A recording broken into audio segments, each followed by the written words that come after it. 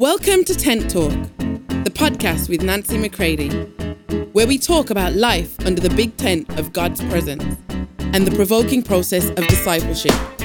Here we go.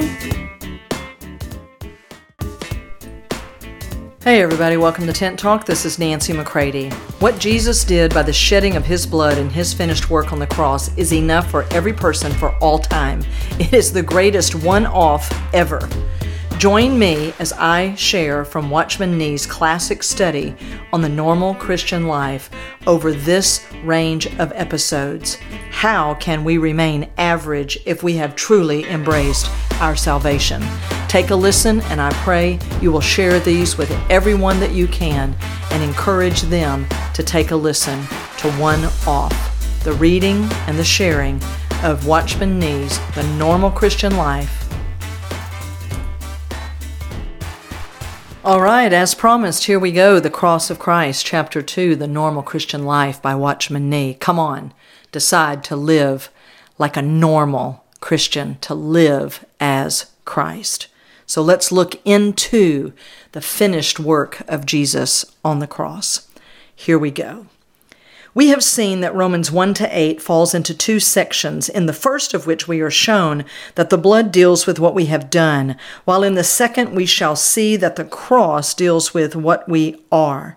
Now, make note, the author uses the cross here and throughout these studies in a special sense.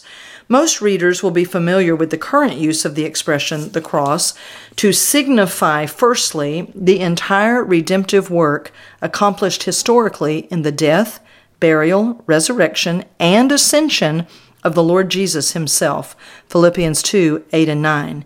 And secondly, in a wider sense, the union of believers with Him therein through grace, Romans 6:4, Ephesians 2:5-6. Clearly, in that use of the term, the operation of the blood in relation to forgiveness of sins, as dealt with in chapter 1, is from God's viewpoint included with all that follows in these studies as a part of the work of the cross.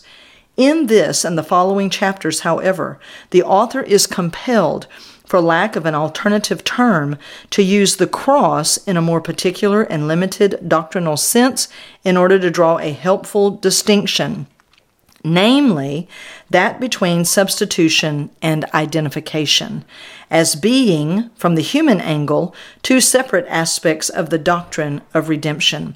Thus, the name of the whole is of necessity used for one of its parts. The reader should bear in mind what follows. So that was an editorial note, literally in the written text of the scripture. That was an actual editorial note written as a footnote in the actual text of chapter 2. So now I resume in the regular text of chapter 2. We need the blood for forgiveness. We need also the cross for deliverance. We have dealt briefly above with the first of these two, and we shall move on now to the second. But before we do so, we will look for a moment at a few more features of this passage which serve to emphasize the striking difference of theme and subject matter between the two halves. Some further distinctions. Two aspects of the resurrection are mentioned in the two sections in chapters 4 and 6. In Romans 4:25, the resurrection of the Lord Jesus is mentioned in relation to our justification. Jesus our Lord was delivered up for our trespasses and was raised for our justification. Here the matter in view is that of our standing before God. But in Romans 6:4, the resurrection is spoken of as imparting to us new life with a view to a holy walk. That like as Christ was raised from the dead, so we also might walk in newness of life. Here the matter before us is behavior. Again, peace is spoken of in both sections in the 5th and 8th chapters. Romans 5 tells of peace with God, which is the effect of justification by faith in His blood. Being therefore justified by faith, we have peace with God through our Lord Jesus Christ. This means that now that I have forgiveness of sins, God will no longer be a cause of dread to me. I who was an enemy to God have been reconciled through the death of his Son, Romans 5:10. I very soon find, however, that I am going to be a great cause of trouble to myself. There is still unrest within, for within me there is something that draws me to sin. There is peace with God, but there is no peace with myself. There is, in fact, civil war in my own heart. This condition is well depicted in Romans 7, where the flesh and the spirit are seen to be in deadly conflict within me. But from this, the argument leads in chapter 8 to the inward peace of a walk in the Spirit. The mind of the flesh is death, because it is enmity against God. But the mind of the Spirit is life and peace. Romans 8, 6, and 7. Looking further, still we find that the first half of the section deals, generally speaking, with the question of justification. You can see, for example, Romans 3, 24 through 26, Romans 4, 5, and 25. While the second half has as its main topic the corresponding question of sanctification. See Romans 6, 19, and 22. When we know the precious truth of justification by faith, we still know only half of the story. We still have only solved the problem of our standing before God. As we go on, God has something more to offer us, namely the solution of the problem of our conduct, and the development of thought in these chapters serves to emphasize this. In each case, the second step follows from the first, and if we know only the first, then we are still leading a subnormal Christian life. How then can we live a normal Christian life? How do we enter upon it?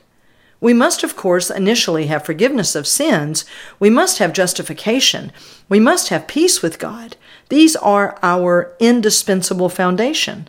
But with that basis truly established through our first act of faith in Christ, it is yet clear from the above that we must move on to something more.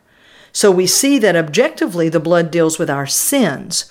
The Lord Jesus has borne them on the cross for us as our substitute and has thereby obtained for us forgiveness, justification, and reconciliation. But we must now go a step further in the plan of God to understand how he deals with the sin principle in us. The blood can wash away my sins, but it cannot wash away my old man. It needs the cross to crucify me. The blood deals with the sins, but the cross must deal with the sinner. You will scarcely find the word sinner in the first 4 chapters of Romans.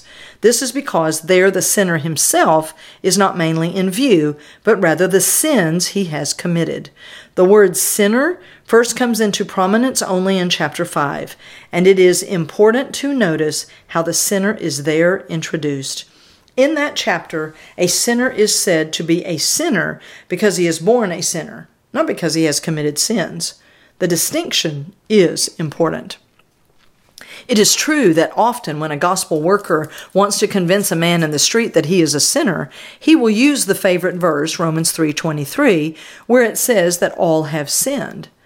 But this use of the verse is not strictly justified by the Scriptures. Those who so use it are in danger of arguing the wrong way around. For the teaching of Romans is not that we are sinners because we commit sins, but that we sin because we are sinners. We are sinners by constitution, by nature, rather than by action. As Romans 5:19 expresses it, through the one man's disobedience, the many were made or constituted sinners. How were we constituted sinners? By Adam's disobedience. We do not become sinners by what we have done, but because of what Adam has done and has become. I speak English, but am not thereby constituted an Englishman. I am, in fact, a Chinese. So chapter 3 draws our attention to what we have done. All have sinned, but it is nevertheless not because we have done it that we become sinners. I once asked a class of children, "Who is a sinner?" And their immediate reply was, "One who sins." Yes, one who sins is a sinner, but the fact that he sins is merely the evidence that he is already a sinner. It is not the cause.